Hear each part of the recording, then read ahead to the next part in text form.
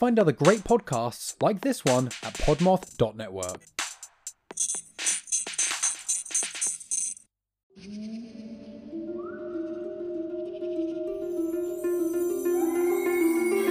Hello, and welcome to Crime and Spirits, your new favorite true crime and cocktail podcast. I'm your host, Bree. And I'm your other host, Suze. We're best friends who are obsessed with true crime, and we love a good themed cocktail. So, we took our two favorite things and turned them into a podcast.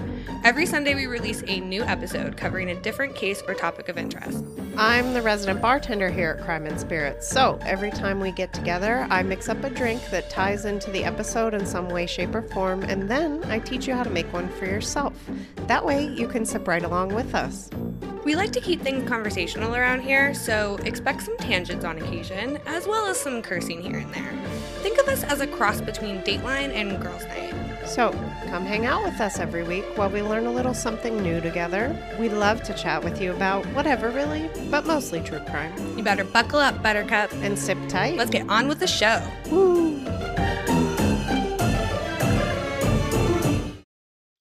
Hey everyone, welcome to Crime and Spirits. My name is Bree. And I'm Suze. Thanks so much for being here. We're so happy to have you. We're happy to be here, by the way. Also that. We need it. We need to have a good discussion and some cocktails today. Yes, absolutely. It's been a week.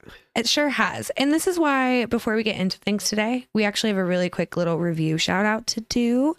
Over on Apple Podcast, Hamburger Helpful One wrote, and I quote, "Really stands out from all the other true crime podcasts. This one is way more thrilling. It reminds me of watching weird ghost docs and unsolved mystery docs on the couch after school. I don't know if you know what I mean. If that's your kind of thing, definitely give this podcast a try." We do know what you mean. I totally get it. I love that. I love that comparison. That is like very high praise for me. me. Honestly, I can't even begin to express how I felt reading that for the first time. It truly brought me to a very emotional state. That was just amazing and quite a compliment. And thank you so much for your incredibly kind words. You are truly appreciated, as are the rest of you. But you guys know already, if you want a shout out, you got to leave a review.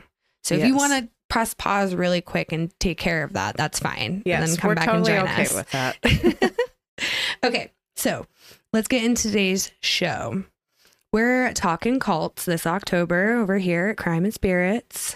So you may remember last week we went over the basics of cults, what they are, how you can recognize if you're in one, and why people might join in the first place. Because that has always been my question. Right. Just why?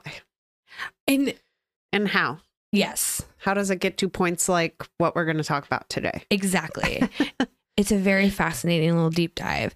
So this week, we're going to get a bit more specific, and we're going to dive into the life and crimes of cult leader David Koresh.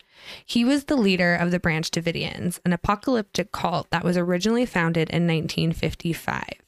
You may remember from last week that apocalyptic cults, aka doomsday cults, are groups that believe that the end of the world is imminent and that their group will be fundamental in the transformation of society. So, in examples we've seen already, Manson, they were going to be a part of the New World Order. They were going to be the survivors. They were going to craft a new world.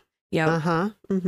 A lot of the, like the Seekers, for example, I think we went over last week, they were looking to get off the planet because it was going to get destroyed and start a new race elsewhere. So this is kind of their whole vibe. And the Branch Davidians under David's leadership were no exception. Things got real weird. Like, whoa. And then weird eventually escalated into violence and abuse. And we don't like any of that. No. So here's your warning. David Koresh was not a good man, not by any means. This episode will involve the discussion of sexual coercion, gun violence, physical abuse, and pedophilia. We understand if you decide that this episode might not be for you. No judgments here. These topics can be tough to talk about, but it's important that these incidents are still part of the conversation because we would like to try to prevent something like this from happening again. Correct. Cults can be dangerous, and arming yourself with knowledge about them can possibly help yourself or maybe even someone you love. And just as a general rule, please keep in mind that the majority of topics we discuss here are sensitive in nature and not suitable for all listeners. And we also curse a lot. Yeah, just a smidge.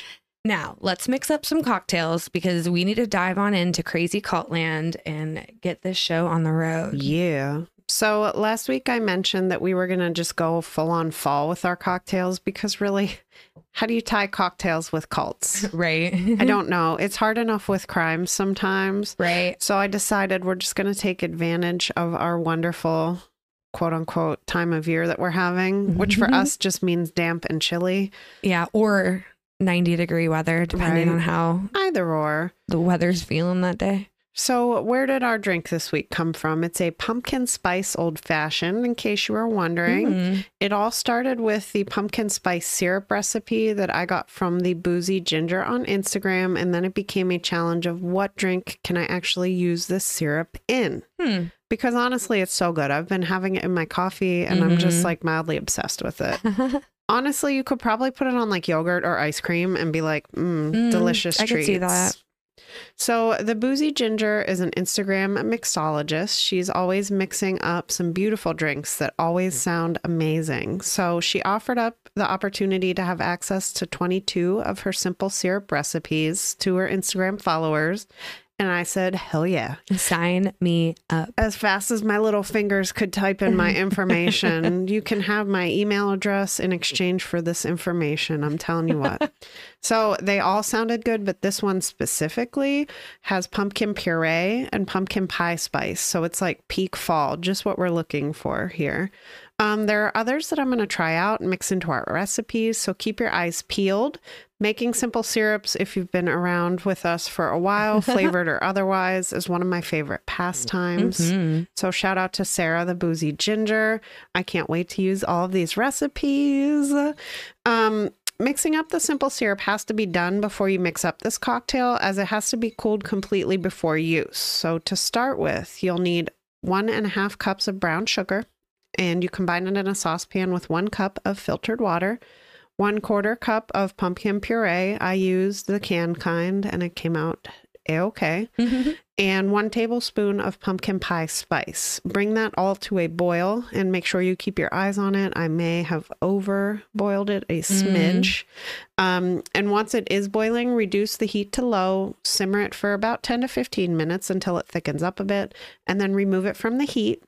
I let mine cool for about 15 minutes and then I strained it through a fine mesh strainer to remove the solid bits, because you don't want chunky monkeys floating around in your drink, you know? And then once it's strained, I let it cool completely, put it in a jar with a secure lid because it is sticky. You don't want anything that might gum it up. Just putting that out there. Right.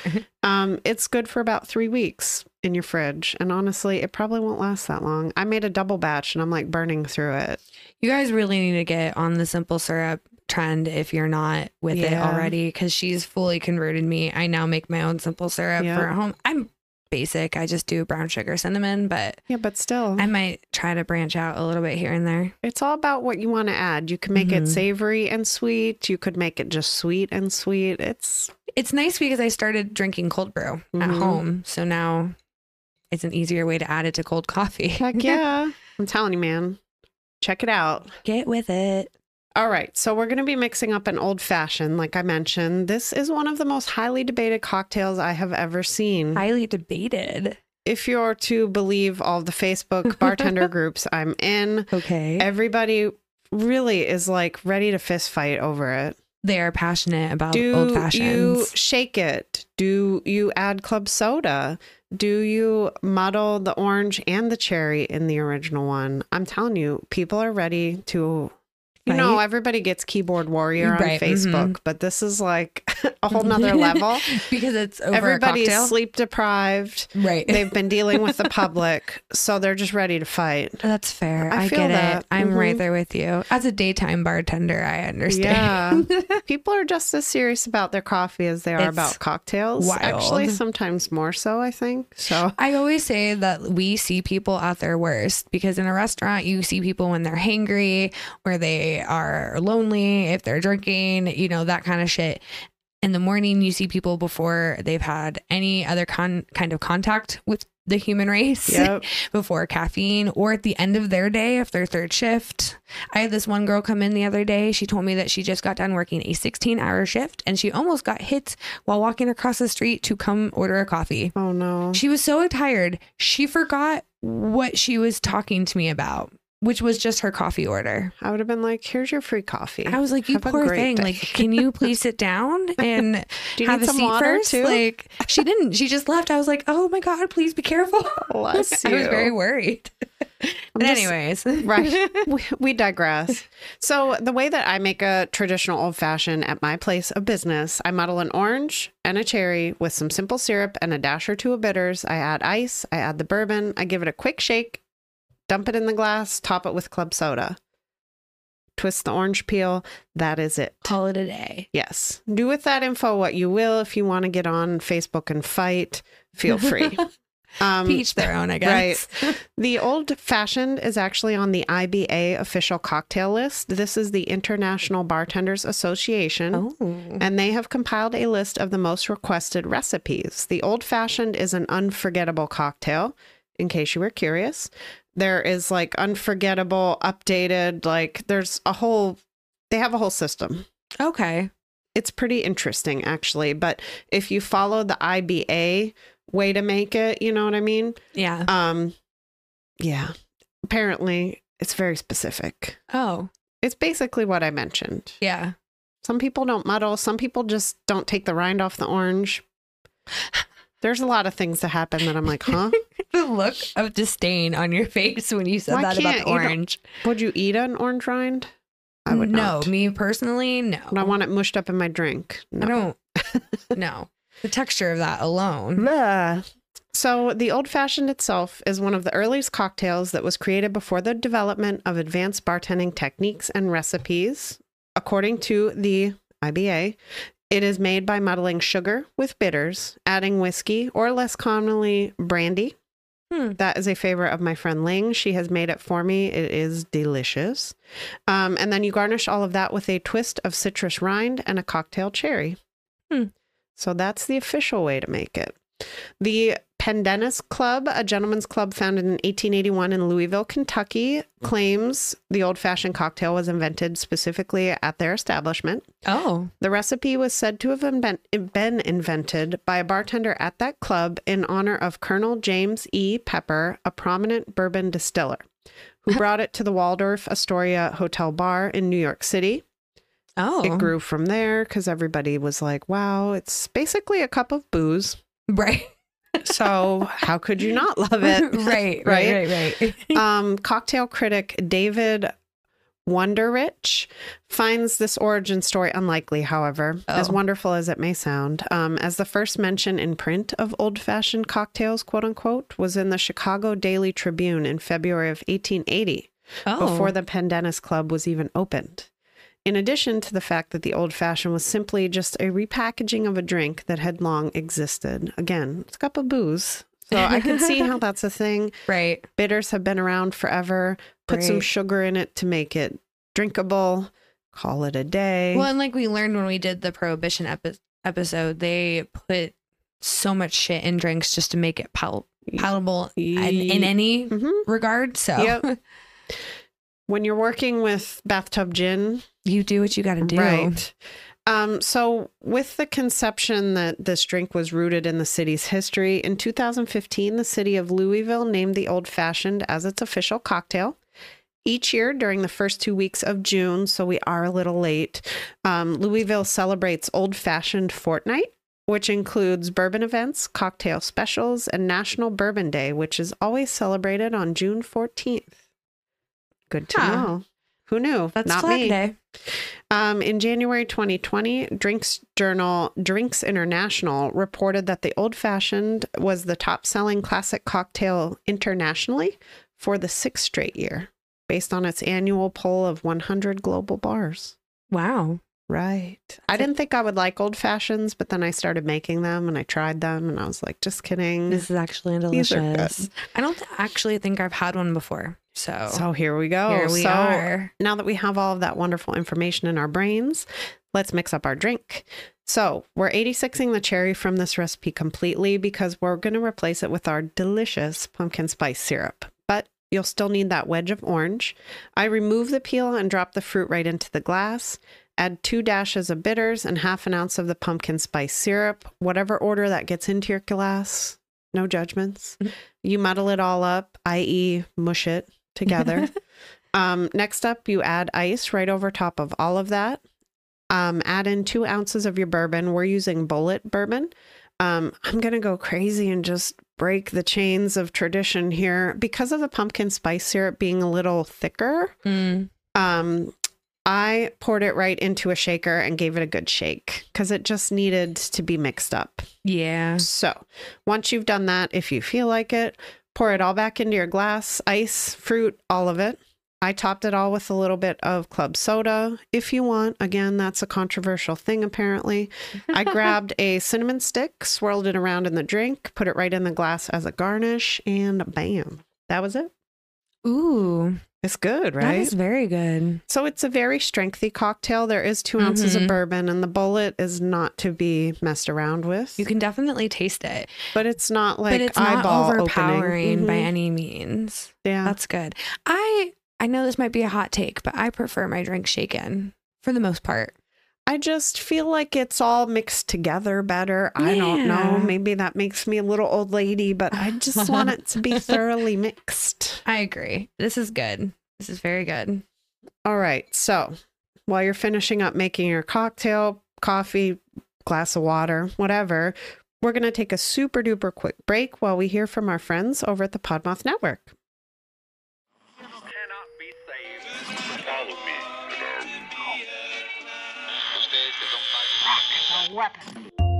Welcome to the Ugly Radio on the Podmoth Network, a lo-fi sci-fi audio theater anthology series made for late nights and strong drinks. Join us monthly as we broadcast a pirate signal across time and space, featuring stories, songs, and frequencies from a rotating list of voice actors, writers, storytellers, and musicians. If you're looking for high-quality science fiction, skin-crawling horror, and other genre fiction, listen to The Ugly Radio on the Podmoth Network, now available wherever you get your podcasts. The Ugly Radio. See you in the void.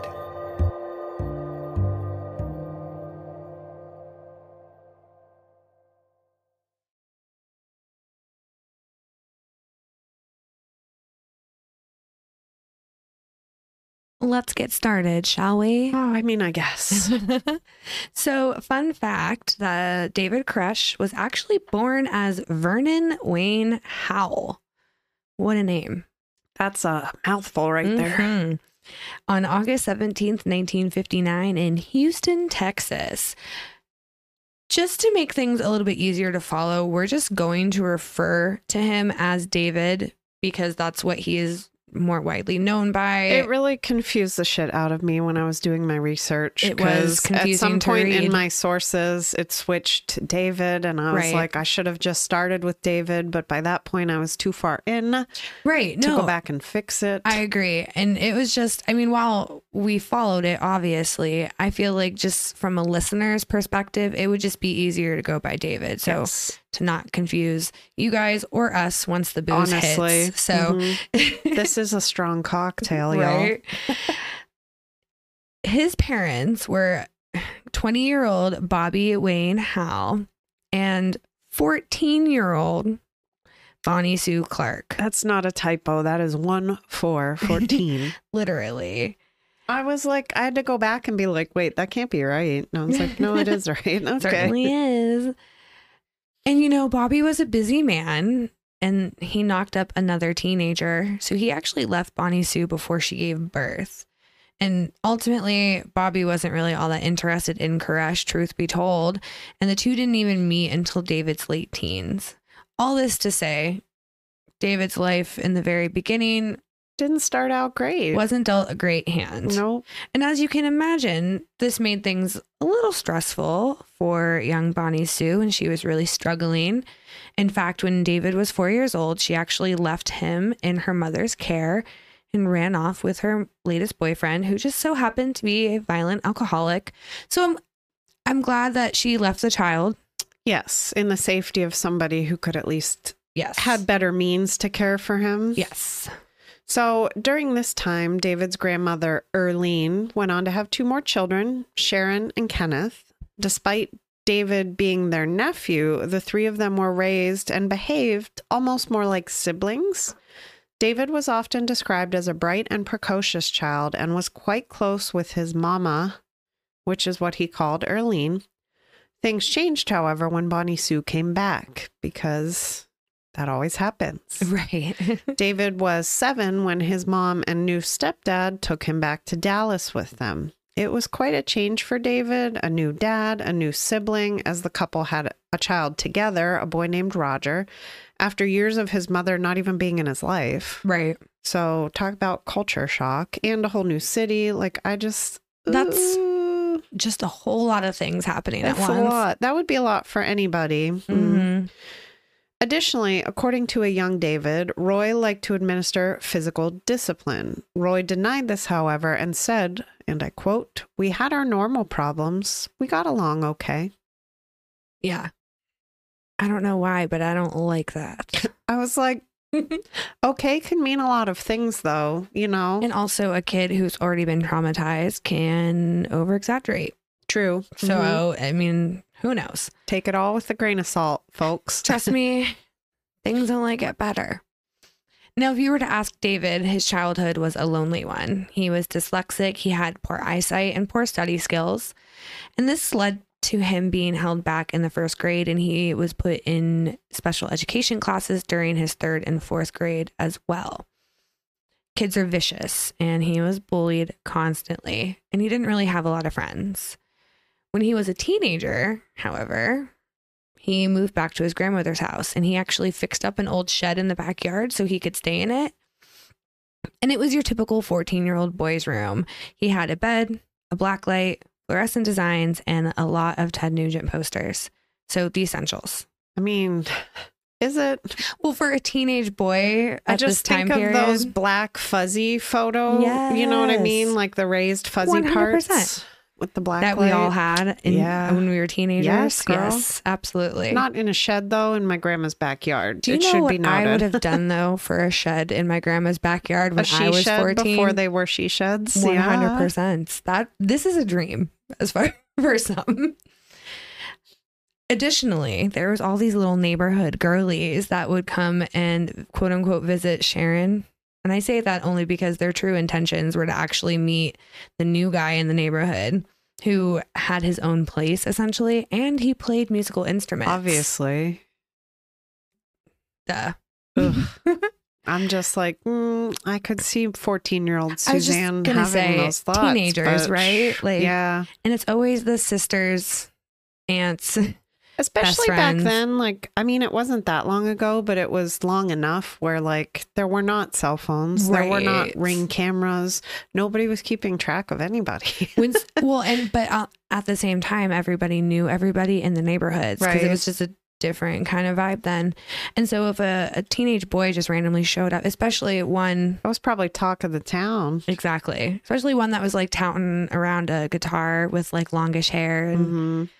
Women were probably clutching their pearls. For disaster. We've been down this road before. I was just going to say, this is giving off eerily similar vibes to some of our past topics. Now, despite the troubles he had during elementary school, he was actually well liked by most of his peers in his teen years. This was one of the happier times in David's life and proved to be the most stable. But his grandfather, who was described as a real... I think the quote was, he was a cowboy boot wearing man's man or something like that. Oh. Take with that what you will. I can. Grandpa was not thrilled with David staying at the house, and so he actually forced him to go back to his mother's home. So the fun train ended, eh? Probably was just sick of all the girls being there. Probably. Like it's Ted loud. Nugent music and stuff. It's loud here now. I don't like it. So it should be noted that David's mother, Bonnie Sue, and his grandmother, Earlene, were practicing Seventh-day Adventists. So while growing up, David had to adhere to a strict moral code and participate in many, many, many Bible studies. Many, many, many Bible studies. But David ultimately had problems with the formal instruction of it all, as well as the rules that Seventh-day Adventists needed to abide by, which we will get to later, but they are plentiful. So at 16, he left his public high school and went to a church-run academy, likely because of his behavioral problems. It's not really noted, but we're going to assume that's what it was. He did end up dropping out of school entirely during his sophomore or maybe junior year. It was around this time that his obsession with the Bible began to grow. He was always listening to preachers on the radio or reading his Bible in his spare time. According to a Spectrum magazine article, the family was reluctant to discuss what took place at the church-run Dallas Junior Academy, but Erlene said that, quote, she was told that Vernon, aka David, got into a dispute with a teacher and was feuding with his parents, end quote. Interesting. That could be literally anything. Right. I just have so many questions. Yeah. Sharon recalled that, quote, he was having a lot of trouble at home with Bonnie and Roy, end quote, and that Bonnie had to take him out of school there. So back to his grandparents' house, David goes. By the time Koresh was 18, he was really struggling to find his place in the world, as most 18-year-olds are. I mean, he's not really special for this. No. Just given all the extracurricular stuff that's working against him, though. Yeah. But I mean, can relate. According to Kenneth, his uncle brother, no. Oh, no. That's the only way to describe it, though. I mean, really. It's what he is. Cringe. Kenneth said that David was, quote, always looking for something. He had his rock and roll, he had his women, but it was never enough, which I think really speaks volumes for the trajectory that we're about to explore here. Mm-hmm. David was working in construction, and he was eventually able to afford the down payment on a new Silverado pickup, and he decked it out just like you think an 18-year-old rocker in the late 70s would do so. Yeah. It was quite obvious whose car it belonged to. Right. And it was right around this time that he met Debbie Owens, a 16-year-old waitress. The two began dating. I use dating loosely. He's only like 18, 19 here, so it's not like the worst thing, but I have the bonus of hindsight here. So right. Either way, Debbie was enamored with him. She thought she was so lucky to have gotten somebody like David, and they would just spend days and evenings together at an open air pavilion, which was a spot where David would just play his guitar for hours. I mean, when you're 16. Well, yeah. I get it. I mean, I guess. Here's where it gets a little extra weird. She went on to say, looking back, that music was everything to David and that he made sure that she knew that. And in her own words, quote, that was the main thing in his world. I was second, music came first, end quote. Huh. Now, ordinarily, I'd be like, you know what? You go, 18-year-old you, knowing what you want in life, not letting a girl distract you. But that's not what this is, I don't think. No. It's gross. Well, no, the vibe I'm getting is like all of it's not enough. Right. I want the music. I want the girls. I want all of it. I want all the things. You know, and she just loved this aspect about him. She thought it was so cool that he was so passionate about his music. And you know what else she loved? The quote unquote effect he had on younger boys. It maybe is not as nefarious as you think. No, but doesn't it just sound really fucked up either way? Yes. So he was often seen hanging out with much younger boys who seemed to idolize him. So I guarantee he's getting something out of that. Oh, for sure. According to Debbie, quote, he really pumped them up, played with their self-esteem, and they thought it was so neat that here this older guy would take time to talk to these 14 to 16-year-olds. It was real important to him that they thought highly of him, respected his music, his brain, his values, end quote. I bet it was. I'm sure it was incredibly important. Stroking that ego. So here's the interesting thing about this time. Not once in the 7 months of their super close, very valuable relationship did David ever mention the Bible or religion or anything even remotely close to those two topics. And on top of that, he was seeing another girl, Scandalous. a teenager in Dallas that was allegedly pregnant with his child. Ugh. Right. Unfortunately for David, and probably really fortunately for Debbie and that pregnant girl, Mm-hmm. the pregnant girl and David were not given permission to marry. David was distraught with the amount of emotional upheaval he was experiencing at this time, the loss of the two relationships in his life. He met his dad, who really was like, meh about it all. Right. So he did what one would do, and he turned to the church.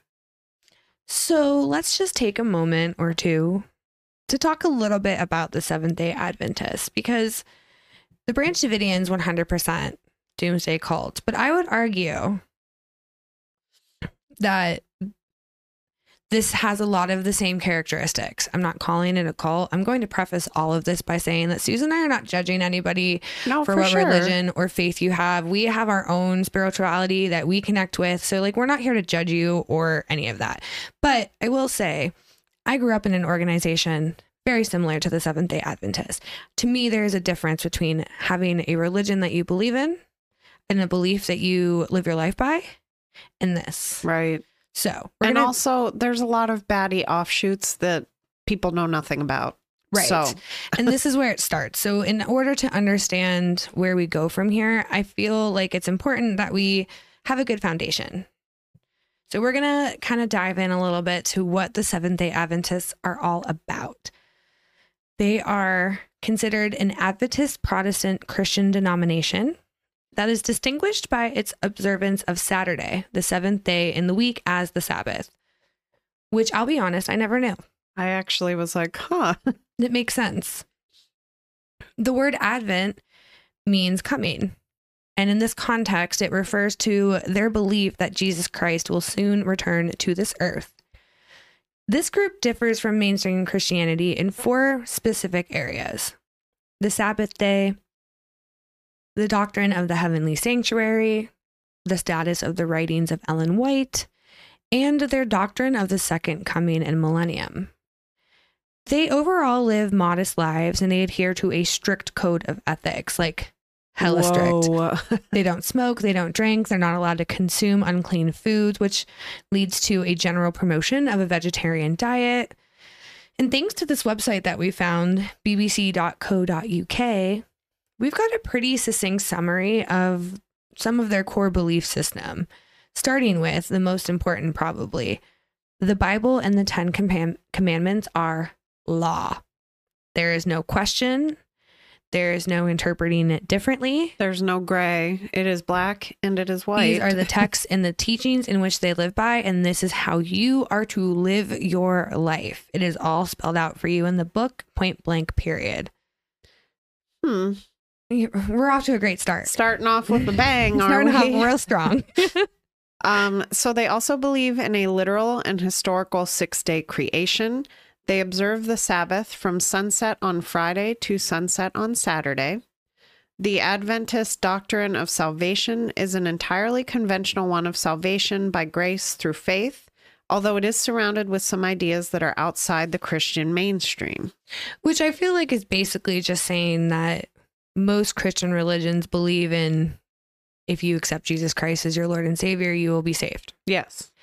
But this is that on steroids. And then some, I feel. Going, with a shot of tequila and a blunt on the side. Yes, 100%. So another kind of component, if you will, to their beliefs is known as the remnant. This is a church that has the duty of keeping faith in Jesus and obedience to God's commandments alive in this time, basically just referring to the congregation, it seems. This doctrine also announces the arrival of the judgment hour. This is a big thing. It proclaims salvation through Christ, also really big. And it also heralds the approach of the second coming. All of these go hand in hand with each other. How long have we been talking about the second coming of Jesus Christ? It feels like forever. Oh, this man. pops up and everything's similar. It really does. And I was very surprised to see how much these core beliefs and values overlapped with what I was raised to believe and value. And I didn't do a lot of research into other religions when I got out of it. I very much went to God isn't real, to agnostic, to now my own kind of version of spirituality, figuring that out for myself. So it's so crazy to see, just like you said, how common of an occurrence this is. I'm like, oh, we're seeing this again. Check. Mm-hmm. So this group, they believe in the great controversy, quote unquote, which is the battle between Satan and Christ. Again, I feel like that happens a lot. Yeah. Like everybody. Mm-hmm. FYI, humanity is involved in this battle. And obviously you should choose Christ and not Satan. Guys. Right. Duh. But it's black and white. If you don't choose Christ overtly and loudly, I'm assuming, that means that you're choosing Satan. Well, and what we're going to see is that there's so many aspects to what you are supposed to do to be considered a good Adventist, or in like my case, a good witness. And if you're not fully embodying that all day, every day, then you're not fulfilling your end of the bargain here. And this is part of the scare tactics that a lot of religion-based cults use, because they want to scare you into believing the words that they're saying. Well, you're going to fall in line if you think the alternative is... Absolutely. Especially, I mean, in my case, I was born into it. So I didn't really know anything else until I got older to start forming my own opinions. Right. So when you're told this is the absolute undeniable truth, do not look for information elsewhere because it will mislead you. You're going to believe anything these crazy people say. Right. Including this next part, which is the heavenly sanctuary. This is one of the big things that kind of sets them apart from more mainstream Christianity, if you will. It's like kind of the foundation of a lot of their faith. So the Old Testament teaches them that Aaronic priests ministered within a sanctuary that was a man-made version of the sanctuary that God created in heaven. So basically this is referring to churches and temples, and these are made in the image of what God has created in heaven. It all, you're created in his image. Where you worship is created in that image. Okay. It all ties together. Okay. So this sanctuary that God created is known as the temple of God in heaven, which is also known as the place where God lives. And I don't really know why, but the thought of God having like an address just really tickles me. Like, I live at the temple of God in heaven. It was just the way it was worded just really made me chuckle, even though I know what they mean, obviously. And, so Adventists believe that Christ, as the high priest of the new covenant, ministers in this heavenly sanctuary. That's kind of like his jurisdiction, from what I understood. It's a lot of, look, not judging, but like, it's a lot of nonsense talk. What? So on these websites and stuff. Here's how I'm taking it. Well, because you don't know who's running the websites. I did cross-reference everything like 100 times. Well, but even going on to their own websites. I went on to the Seventh-day Adventist website. Well, they want you to buy what they're selling. And it's just like, I read 4 paragraphs. I'm like, there is nothing of substance. And like, this told me literally no information. Right. Oh, for sure. But it sounded real flowery. Sounded real nice. I bet it did. I'm sure they pay somebody well in heaven credits to write it. Anyway, do you think they hand out tokens? I hope so. Like tuits for drinks, but they're like tokens for heaven. Okay. Anyway. So the heavenly sanctuary has 2 areas, the holy place and the most holy place. Because why? Gotta level up. This is where they lost me already, but this is where they really lose me. I was like, So they believe that when Christ went from earth to heaven, he went into the holy place. And that after 2,300 years, Christ went into the most holy place to cleanse it before his second coming on earth. He was nesting. Apparently. And that while he's doing that, the Holy Spirit is working to cleanse God's people, which would be the Seventh-day Adventists. Right. Correct. And anybody who like chooses to follow that, because they believe in the Holy Trinity, all the things, you know, that's pretty common amongst Christian religions, except for the Jehovah's Witnesses. So basically, in all of this, Christ is acting as both priest and sacrifice and is doing the work of investigative judgment. This judgment is a very large deal within this organization, as it was in the one I grew up in. This is where the similarities, I was like, oh, Bree just talked about that. Yep. Oh, yeah. It reveals, this investigative judgment reveals which of the dead are righteous and should be resurrected at the second coming, and which of the living are worthy of living in this heaven. Weird, right? Y'all. Ooh. So they also believe that prophecy is an important gift from God that was manifested in the ministry specifically of Ellen G. White, whom they regard as the Lord's messenger. It is believed that White was an evangelical in that she had high regard for the Bible, saw the cross as central, supported righteousness by faith, believed in Christian activism, and sought to restore New Testament Christianity. All in all, long story short, she's like the founder, if you will. Yeah. So a lot of what they believe is based on her predictions and teachings and writings and yada, all, all that good stuff. The whole shebang. Their beliefs about death are also different from Christian churches. And I think I might have mentioned this very briefly last week as well, because again, so is the J-Dubs. They do not believe in the concept of heaven or hell. I was always told, don't you think it's weird that like they would want their ancestors watching you from heaven? Like, that's a weird concept. We don't believe in that. Like, that's how they framed it to kids. Not terrifying at all. Right. But you're right. You don't want people watching you. Right. And that's from just some weird above place. And I literally was like, yeah, you're right. I mean, I was like old enough to, it was when my papa passed away. That was the first like time I ever had to deal with death in any kind of significant way. And that was when I was first learning about these beliefs. And let me tell you, it's so crazy, but they sell it in such a way that makes it believable. Who doesn't want to believe that the dead are just unconscious and they're just waiting for the return of Christ in judgment, especially when that's what you believe you're working towards your whole life.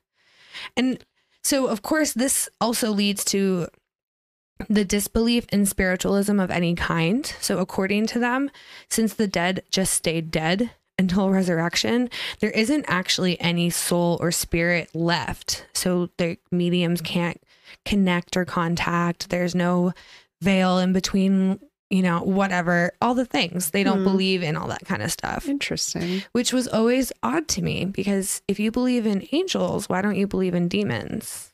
Yeah. Right? I mean, it's not that simple, but at the end of the day, yeah, though, you have to have both sides of the coin, right? It's super interesting to me. We're just picking and choosing here, which is always what gets me. But as you guys will see, like all of the tenets, if you will, kind of feed into each other, and it's building this like broad picture of them basically telling their congregation every day, like the end of the world is imminent. And if you do not save yourself in the ways that we are explicitly telling you to do, and if you don't donate your entire life, you have to dedicate your entire being to be what they want you to be. And if you don't do that, out of luck. Which it's all encompassing. It's your time, your money, your dedication, emotionally, your thoughts, spiritually. Yeah. Like it's all of it. It's all consuming in so many ways. An interesting term, though, that kind of goes with this belief surrounding death is conditional immortality. And this means that all humans are mortal and that we're going to die at the end of our life. But humans that gave their life to Christ will eventually be resurrected and given the gift of a new and immortal life. No. I just think of The Walking Dead. Yeah. I'm good. So, and of course, the flip side to this is sinners and unbelievers will ultimately die for eternity. I mean, think about the flood and Noah's Ark. It was meant to wash all of the wicked away from the world. I was always told like something to that magnitude would happen again. And then like the result of it was going to be like this paradise on earth. They had magazines, like all their own literature. where they literally had kids frolicking with lions. And I was like, man, I can't wait to have my own lion someday. Because, I'm 7. That would be bomb. Right? Now, as a older person. But I mean, you want to know, these are the kinds of things that they put into place. They have these really distinct and overbearing rules and beliefs, and then they manipulate them in a way to show you why it's good. Right. But it's not usually. So here's the moral code that we were mentioning earlier and how restrictive it is. So they regard their bodies as temples of the Holy Spirit and must treat them as such. This is a quote: "Dress is to be simple, modest, and neat, befitting those who true beauty does not consist of outward adornment, but in the imperishable ornament of a gentle and quiet spirit." End quote. So I'm going to guess tattoos, piercings, hair dye, definitely makeup. No. Whoops. Darn. When I got my first tattoo, my mom was devastated. Yeah, well. And it's big-ish. She's like, I don't know why it's so big. She begged me not to wear like skirts to the Kingdom Hall because I was still in it, but I was not really in it not at feeling that point. it. But my grandma had passed away by this point, so that's when I really started kind of losing my faith, if you will. Yeah. Thank God. Okay, Madonna. Pun intended. So as far as entertainment goes, they can only watch educational news and classical music programs that are considered valuable. They must avoid anything that isn't wholesome or uplifting. So that means no going to the movies, no dancing, a la Kevin Bacon in Footloose. Right. You're not allowed. And that meant also that they couldn't listen to most music because it was considered dangerous. It could sway your mind. It could sway your values, etc., etc. Here's another direct quote: "Social gatherings for old and young should be made occasions, not for light and trifling amusement, but for happy fellowship and improvement of the powers of mind and soul." That's exactly what we were talking about. That reads like a cult. Sorry. It's just young and old for happy fellowship. Are we all meditating? No, because that's not allowed. Okay. We're just talking about the Bible? Oh, no. Oh, yeah. Just like I just envision like a, not paneled room, but like an office. I envision like the office. Okay. With a table and chairs and like a whiteboard. And everybody just sitting there sipping stale ass coffee. You're not that far off, to be honest. Yep. So in my experience, it was always everybody took turns hosting the Bible studies. They weren't called social gatherings. Like, they were what they were. There was several. So Sundays was the actual like meetings themselves, like the main ones. And then there was talks on Tuesdays and Thursday evenings. And then usually on like Mondays and Fridays, or like Mondays and Wednesdays, or maybe all three, there would be they get you every day of the there week. would be everybody taking turns hosting Bible studies, because when you go to get baptized, you have to start doing all of that. And before my grandma passed away, I started that journey, and it was a lot. Were you ever baptized? No. You have to show a very thorough knowledge of the religion and the Bible and, all of the things. And you have to go through like a rigorous, not so much an exam, but maybe like an interview, if you will, of the elders to ensure that you know what you should know. I'm not gonna lie. So you can be I was true raised witness. a Methodist. No, we sing happy songs. Yeah, no. We praise the Lord. I gotta try. There's a sermon. I'm going to try to find that church is different. the songbook, because I feel like you'd be very intrigued by it. But no, there was children as young as 6 getting baptized. So, I mean, think about the indoctrination from the age of 6. My family was a little different because we had... luckily looking back on honestly, it, right? like at the time it was really embarrassing because we were kind of out, like we were shunned a lot from the group because of actually one of the things we're going to get into here in a hot second. My mom went through a divorce because it was a very violent situation and she needed to get out. And that was the only reason why it was okay. But it wasn't really okay. We weren't really included in a lot of ways because we were very inconsistent with meetings and it was just a lot happening. while I was growing up, and the pressures from experience, the pressure that you are put under to live this life is unrelentless, and you just will crumble under it at some point. That's a lot, though. A 7-day-a-week commitment to anything, not even You're to not my supposed to- job, to a partner. Like, that's a lot, though. Well, you're 7 not days a supposed week. to have any kind of connections to anybody. Like, That's outside of the church. In the witnesses, they always refer to them as worldly people. Like, you weren't supposed to have worldly connections. Oh shit! Outside of like just what you needed to do to like live your everyday life, but you weren't supposed to be friends with people. That's weird. Like, I was told once, if there was a Jehovah's Witness school, like I would have gotten sent to it, so I didn't get swayed. Like, it's Thank God you were swayed, Brie. Oh my God! Like, Jeez honestly, Louise.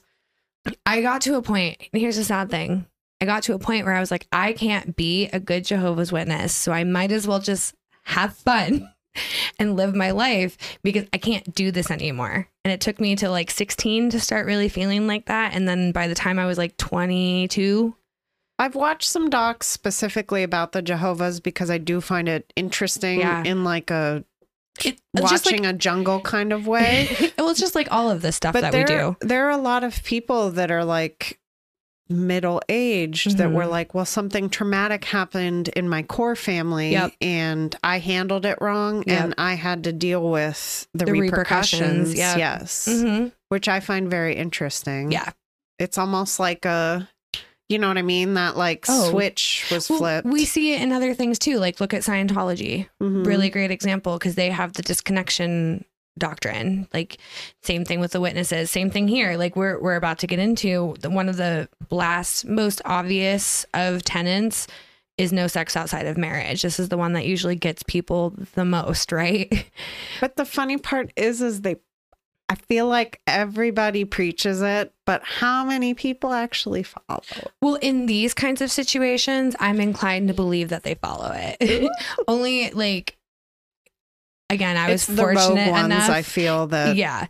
I was kind of part of that kind of rogue family where we did our best to do all the things that we needed to do, but also like, it was just a lot. Kept your distance a little. Well, not intentionally. Involuntarily, not intentionally. My mom kind of went down a road that she probably shouldn't have, which then left my brother and I to kind of fend for ourselves a lot. My grandmother did what she could, but you know, it's just tale as old as time, right? So it just kind of leads to not only a feeling of like not belonging to the outside world, but not belonging to the world that you're supposed to belong to as well. It really fucks with you. Religious trauma is real, and I don't think it gets talked about enough.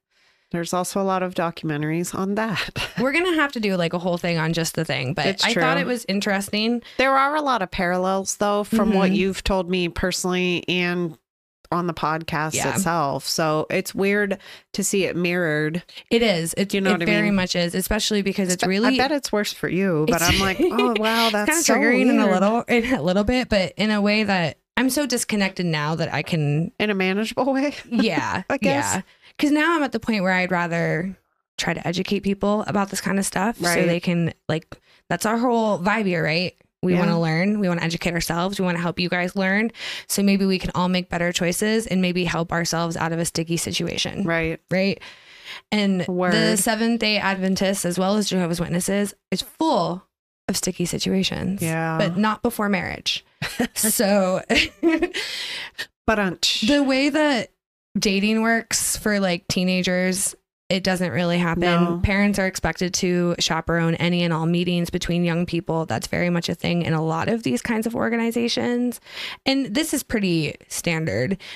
Adultery, being gay, sex abuse within marriage, incest, pedophilia, all banned. They're no-nos. However, and this was specifically noted on their website, pornography should be avoided. I mean, it's not banned.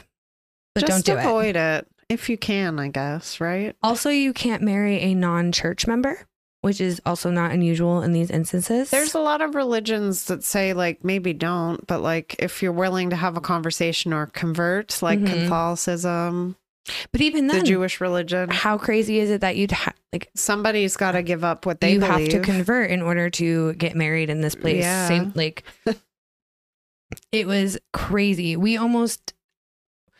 when we had my grandmother's viewing, trying to get it open to it was at the Kingdom Hall, but trying to get it so like non-witnesses could come, because my grandmother did have close relationships with her friends who were non-witnesses, was a battle. But it happened, so we got what we wanted. Right.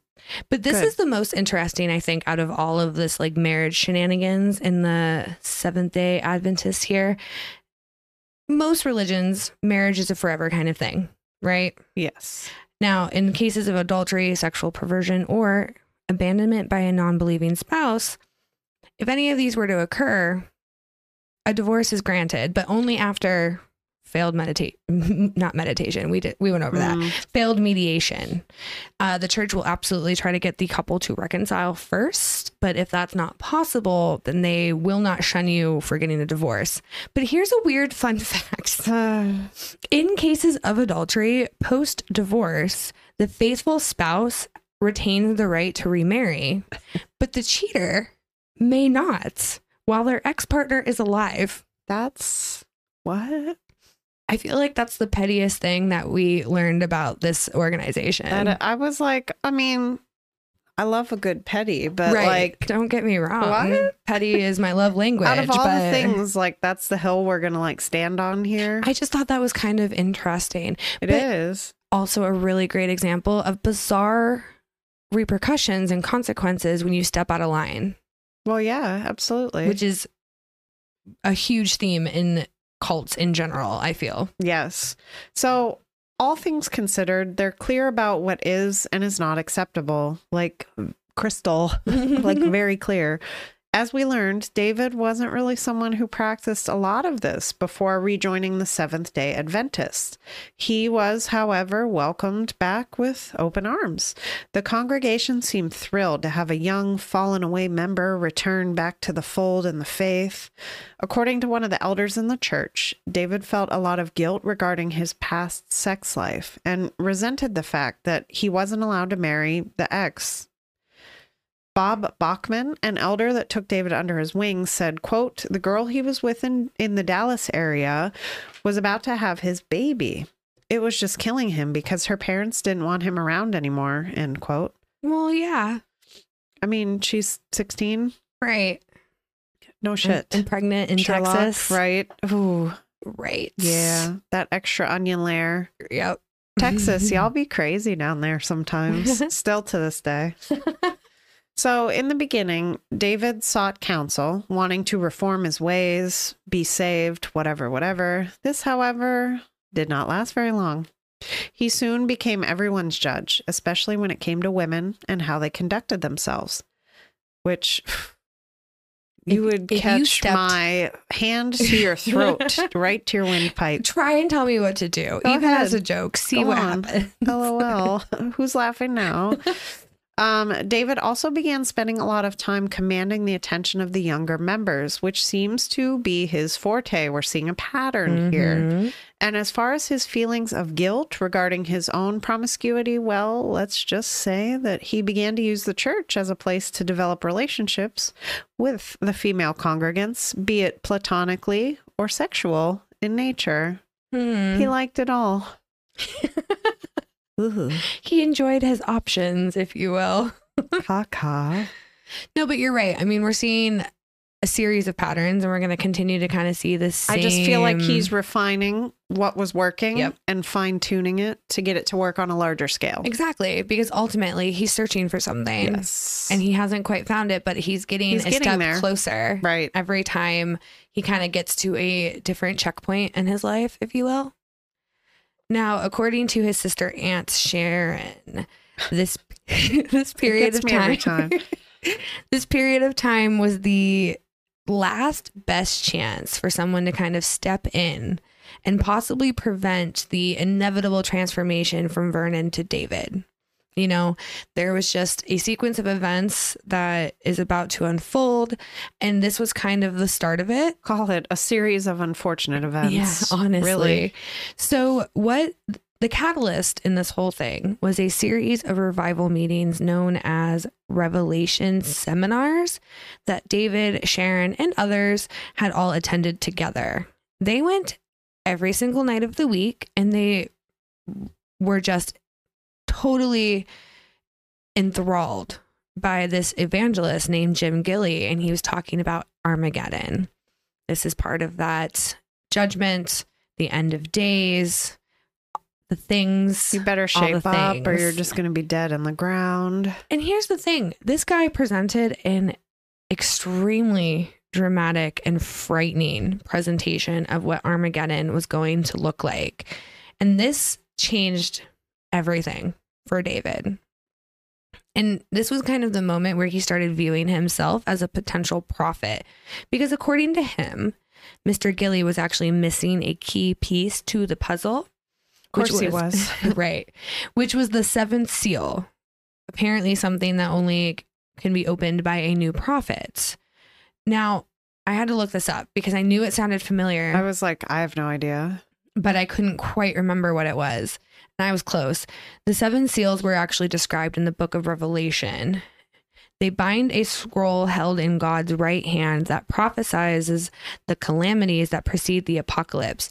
And the memory this unlocked for me was of my grandmother showing me in the book of Revelations all the different things that were going to happen, a checklist, if you will, as we go Armageddon? through. Yes. Oh. Now, it's interesting because my mom, for example, was told that she shouldn't bother having kids, shouldn't bother going to school, don't bother doing anything because Armageddon will happen sooner rather than later. Oh. My grandmother was told before that, my great grandmother before that. We've been witnesses in this family for a hot minute. Ugh.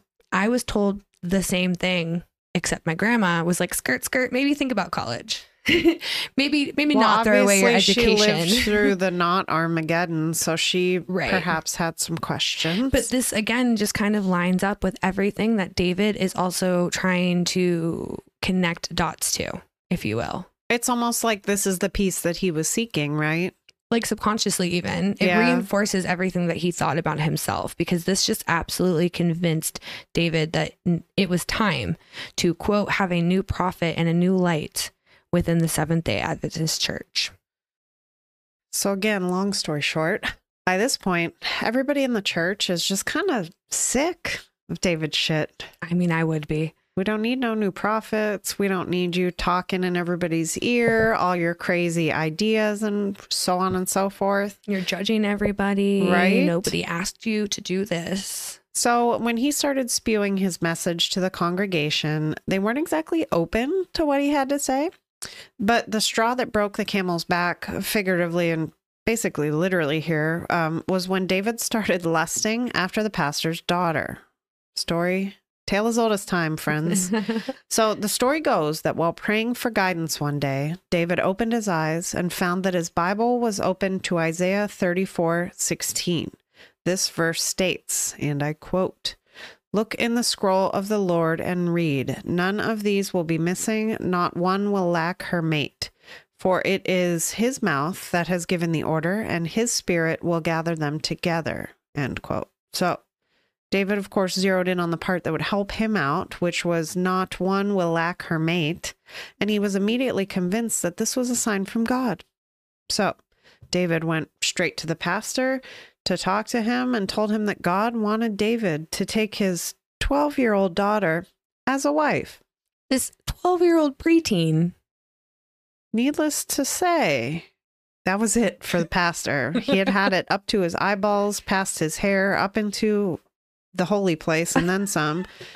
In the more holy place. He threw David right out, right then, right there. David was not a man easily deterred, however, and kept trying to pursue a relationship with the girl despite her father's protests. And I'm curious, it didn't necessarily specify if this girl was receptive. Yeah. But what? I feel like she might not have actually had that much interaction Did she with know? him. I don't even think she knew. He was just like, I like the looks of her. I hope not. But we'll learn later. We should be questioning it, you know? Oh, for sure. I mean, this pastor gets all of the credit for honestly, how he handled this shit. I want to high five him because ultimately this is what gets David Koresh disfellowshipped from the church completely. They were like, no, thank you. Yeah, you're on the Dunzo list. So after getting kicked out, David moved to Waco, Texas, where he joined the branch Davidians. This is where shit gets wild, This y'all. is really Well, this is where it starts to get wild. I wish I had like a ticker every time we said that. Honestly, we'd be in the millions at this point, right? So the Branch Davidians is a group formed by Victor Houteff in 1934. He too was a disaffected Seventh-day Adventist. Victor also fancied himself a prophet and quit the church to do his own thing.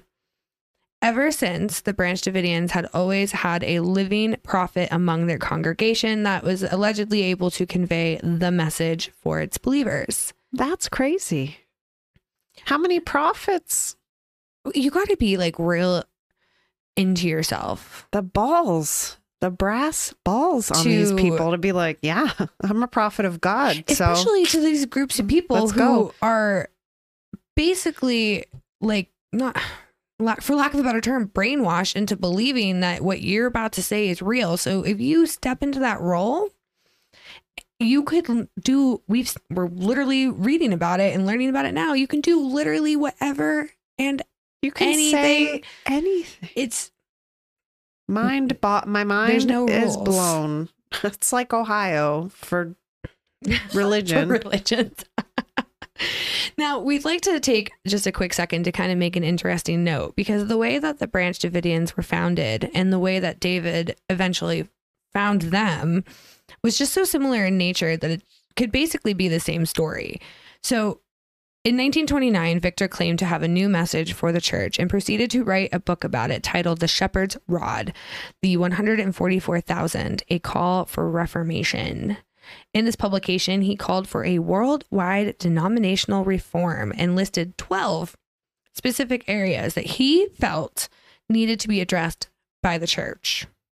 He also included information attempting to define who the 144,000 were, as well as some of his own interpretations of different books in the Bible. Victor ultimately handed out 33 different copies to an assortment of church leaders at a conference and received a promise that each person would read it thoroughly and respond promptly. In 6 years, Victor got 2 responses. Ooh, they lied. Yeah. Well, they probably knew what was coming. Yeah, well. Like, people in organizations like this do not take kindly to others trying to usurp their religious standing. You know what I mean? Despite all of this... Oh, wait. The 2 responses that he received were not encouraging. I wanted to make sure I mentioned that.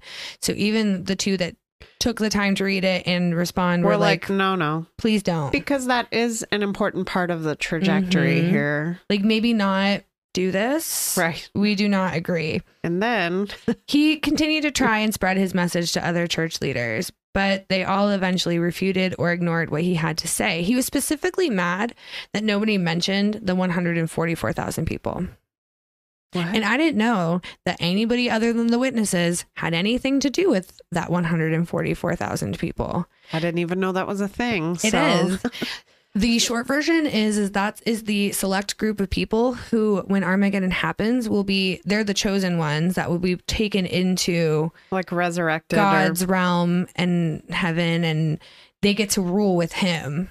Oh. So like every Jehovah's Witnesses don't celebrate holidays. Yeah. That's common knowledge. There's one like ritual, if you will, that they do. And it's every year around Easter, they do something for the resurrection of Jesus Christ. It's called the memorial service. And during the service, they talk about Jesus dying for our sins and the 144,000 and Armageddon and all the thing. It's basically like a yearly reinforcement of don't forget, end of the world's coming. You want to be one of the 144,000. Well, it's only a very elite group. Oh. And apparently you are called to that role, right? Like you have a calling. Like all these prophets. So they, and at least in the Jehovah's Witnesses organization, can't speak to this one, they would have a moment. It was like a half an hour of the meeting where they just passed along bread and wine. And if you felt you were called, you took a sip and took a cracker or whatever it was. I think it's unleavened bread. It's inedible. Yeah. Nobody in my experience, like I never was at a meeting where somebody took a drink, but that was the kind of thing. It's a very prestigious thing, and it's a really good way to keep people in check in a religion. Interesting. So I found this part extra fascinating because he was very mad about nobody acknowledging this thought process. Like nobody wants to talk about it? Because it's fucking crazy. I mean, You're going to take a sip of wine and all of a sudden you're the anointed one? I don't get it. to be fair, Catholics, every service, it's all the wine and the wafer. It's all just different flavors. Yeah. You know, it's all the same shit at the end of the day. It's just packaged differently. It's just different wrapping. Yeah. Like it's when you boil it down, it's all the same shit. Right.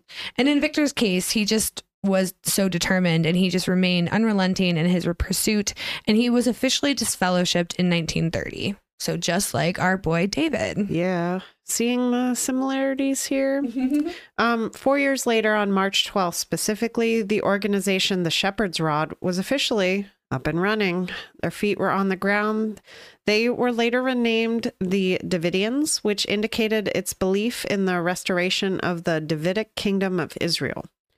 They began desiring a larger and more centrally located place for headquarters specifically. So in April of 1935, they purchased 189 acres of land just outside of Waco, Texas, and the Mount Carmel Center was born.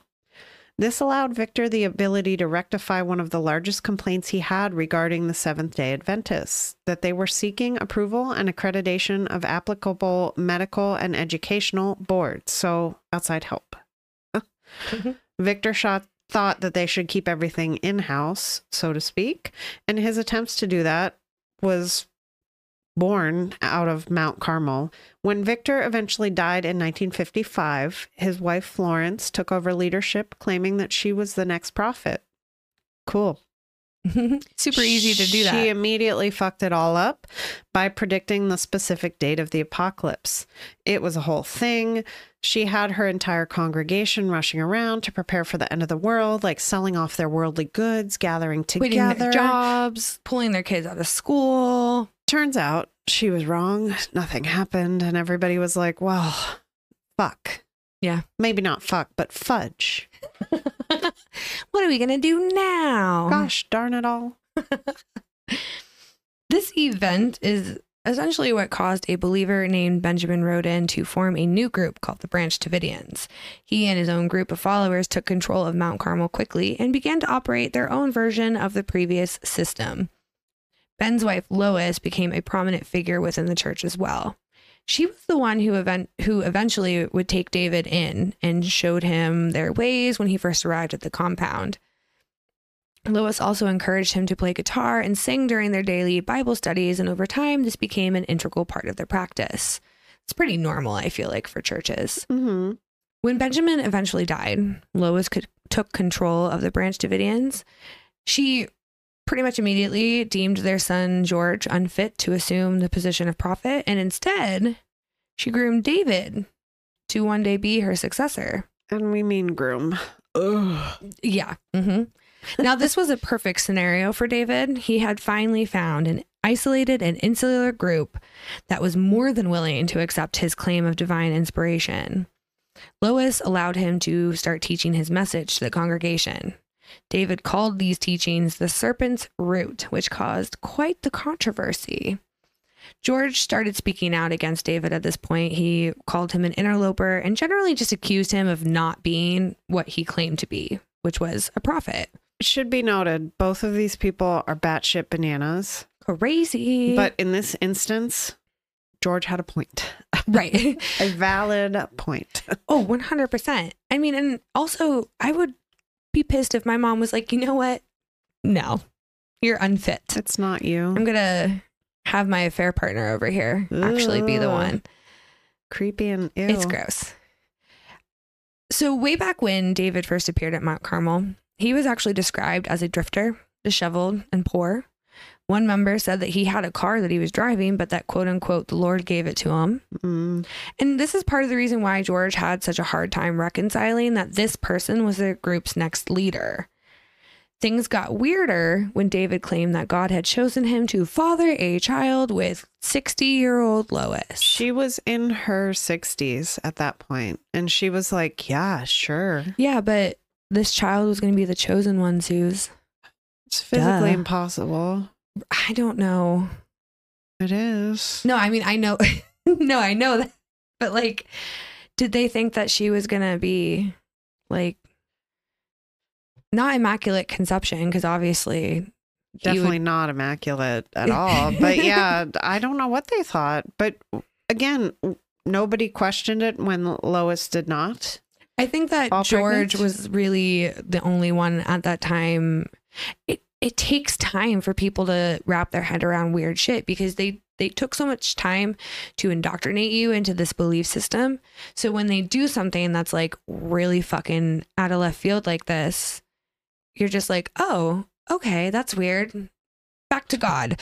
Well, like, and also, like I said, everybody's crazy right now in this Right. situation. But George was off his rocker. yeah, So he probably sounded like a raving lunatic. So people were like, well, we can't trust that guy. right. He's not the prophet and he's talking all crazy. Like, yeah, and he's being mean to the prophet, which is also not that great. big no. So some time goes by. David eventually sets his sights on a girl named Rachel, the 14-year-old daughter of one of his friends, Perry Jones. Perry was a lifelong member of the church and was of the belief that the federal government posed an oppressive danger to devout Christians. David, Perry, and Kenneth would often travel to conferences or revival meetings together, all with the intention of spreading their specific message. Along the way, they would often talk about God, government, and religion, rolling it all up into a delightful little package. Knowing what we know now, it's quite possible that these conversations helped shape David's teachings and later his leadership, because shit gets even crazier, believe it or not. Eventually, David asked for permission to marry Rachel. Perry happily gave it, and the two were promptly wed. The couple would actually go on to have 2 children together, Cyrus and Star, with 2 R's. There was a calm within the church for just a short period of time, but George was becoming restless again. Things came to a head when a fire broke out in one of their administration buildings. George accused David of setting the fire. David responded to the allegations by saying that the fire was a quote-unquote judgment of God and that they were being punished. This was not what people wanted to hear, and many members actually sided with George. Things escalated until David and his followers were driven out of Mount Carmel at gunpoint. So things got like for real. Yeah. Well, and I feel like the parishioners, I guess you could say, wanted somebody to be held accountable Right. for one of their buildings burning down. So I think that when David had that cocky little, oh, it's God's doing, it rubbed people the wrong way. And I They were think that was probably like the I don't tipping think point. so. Right. David and his group moved to Eastern Texas and they set up a camp. This lasted for about 2 years. During this time, David worked on recruiting new followers, which he was really, really, really good at. Just don't. You know, I think that it's hard for people, especially like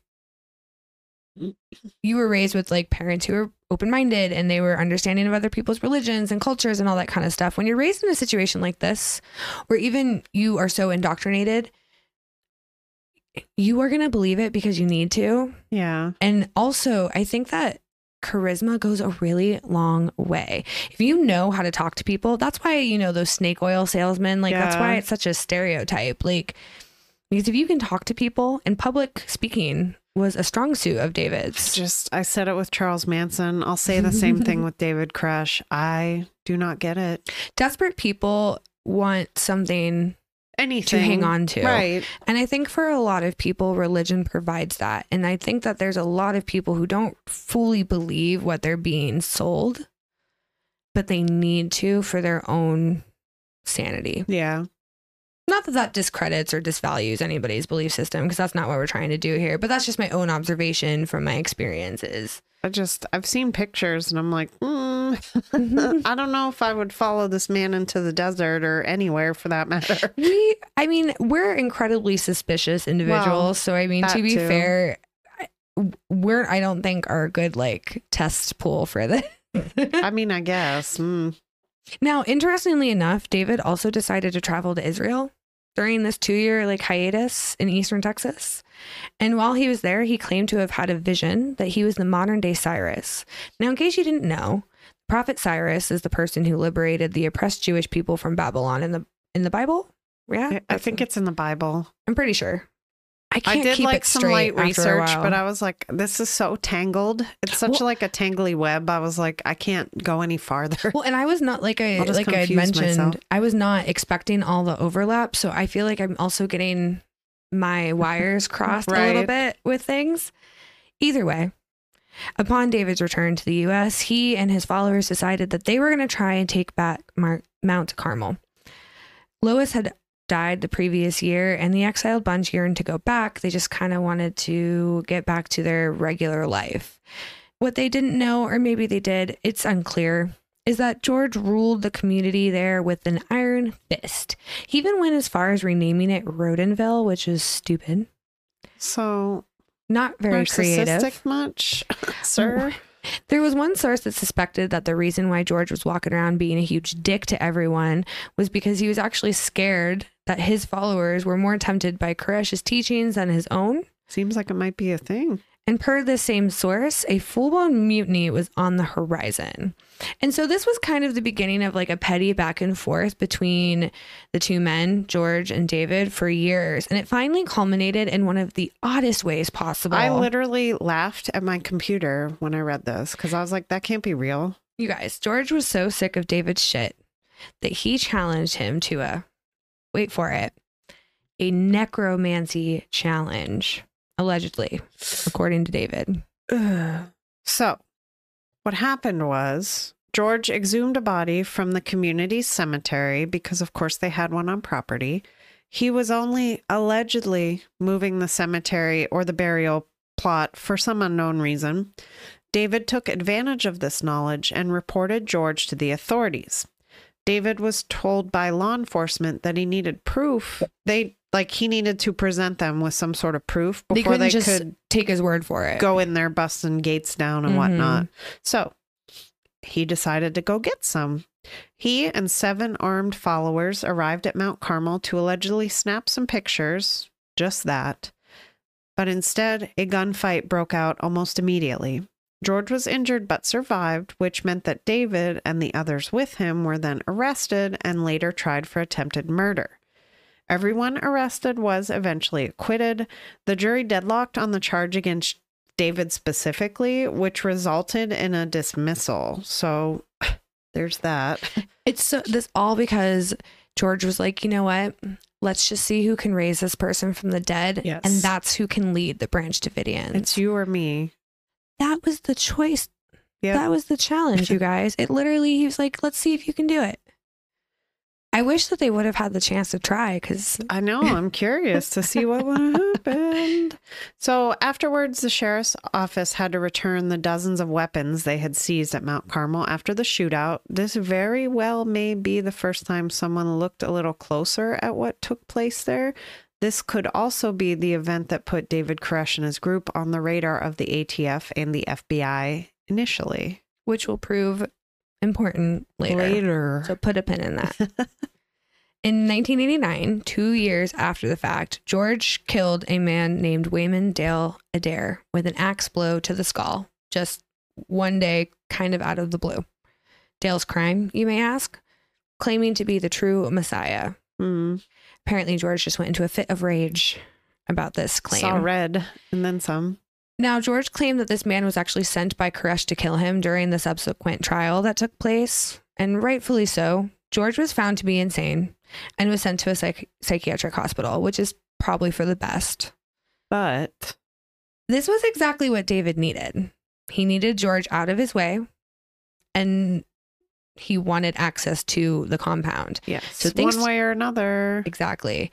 And not only was he going to be able to occupy it like physically, he was able to purchase it legally because George owed some back taxes, and David's group was able to actually raise the money and reclaim Mount Carmel as theirs. The following year, on May 15th, the man formerly known as Vernon Howell filed a petition to legally change his name to David Koresh. He stated that this needed to be done for quote unquote publicity and business purposes. Interesting. Right. Now, the name choice was very intentional. The name David symbolized a lineage directly to the biblical King David, from whom the new Messiah would descend. Okay. The name Koresh is the biblical name of Cyrus the Great. Remember him? I do. And by taking this name, he was essentially professing himself to be the spiritual descendant of King David, a messianic figure carrying out a divinely commissioned errand. And then later that summer, a judge granted the petition. And just like that, another cult leader is born. Bing, bang, boom. It's wild. crazy.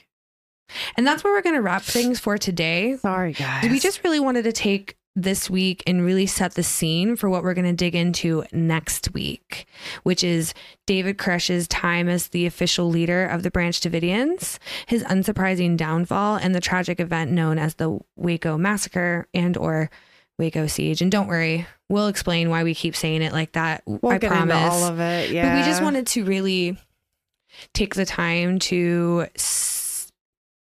I feel like we needed to know where David came from to understand why he is the way that he is in his role as the leader. So knowing what I know about next week, I knew about it as a child. Having this background now, I'm like, right. Like all the pieces are sort of coming together. You know what I mean? It was interesting to me to have this background because I didn't know any of this. I was a bit too young when it happened to really have much memory of it at the time.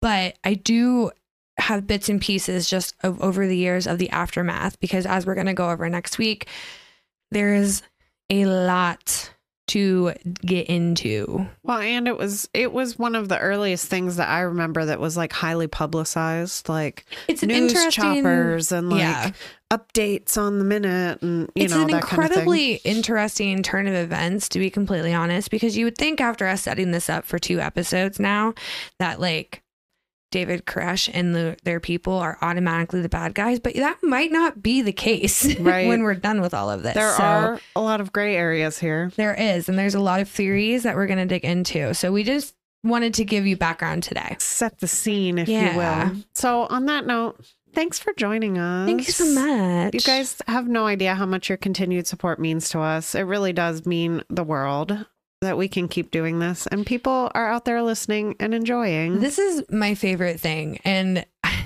it takes a lot of time and stress and things to create for me personally, but the end result is just so amazing. And watching this podcast grow from what it was to what it is now, there's nothing like it. We'd be feeling like rock stars. Make sure you're following us on social media. The podcast specifically is on Facebook and Instagram at Crime and Spirits Pod. On TikTok, which we're dipping our little toesies into, we're at Crime and Spirits Podcast. This is where you'll find ingredients, recipes, memes, fun videos, just kind of dumb shit, but also interesting shit, showing you how to make each drink, giving you updates on where we're at, so on and so forth. Dumb and interesting. That could be like our whole brand. That's kind of our thing. It's kind of the vibe. If you'd like to follow us personally, you can find us on Instagram. I am at Suze, not Susan. And I am at Brie_not the cheese. And like I mentioned earlier, if you're into our little indie podcast over here, and we really, really hope that you are, please go leave us a rating and a review on your preferred platform. It really, really helps us out. And it really, really, really makes our day. I sure do. And of course, if you'd like to recommend a case or a cocktail or literally anything that you want us to talk about, please. A booze, a garnish, a simple syrup. A challenge. Bring it true. on. Let's go. You can email us at crimeandspiritspodcast@gmail.com. And finally, if you are interested in becoming a monthly supporter of our podcast, there is a link for that in the show notes. Feel free to smash that link. Smash it. Okay, so as is tradition, because we definitely need it, got a dumb little joke. So, what did all the ghouls eat in Dracula's castle? What? Monster mashed potatoes. I like that one. I had a different one picked out, and then I saw hilarious jokes for spooky season. And I like said, say it. less. Yes. See, we're all about fall and spooky season. We're a couple of bitches who love a theme. We are. You can't say, give me a good theme. Let me run with it. Right? Just wait until we start throwing parties. Oh, someday. And on that note, Thank you guys for being here. We really appreciate it. If you are sipping along with us, please make sure that you're being safe. You're not getting behind the wheel of a car, getting out there hurting yourself or others. Safety first, always and forever. My friends, we appreciate you and we love you and we hope that you have the very best day. Bye. Bye.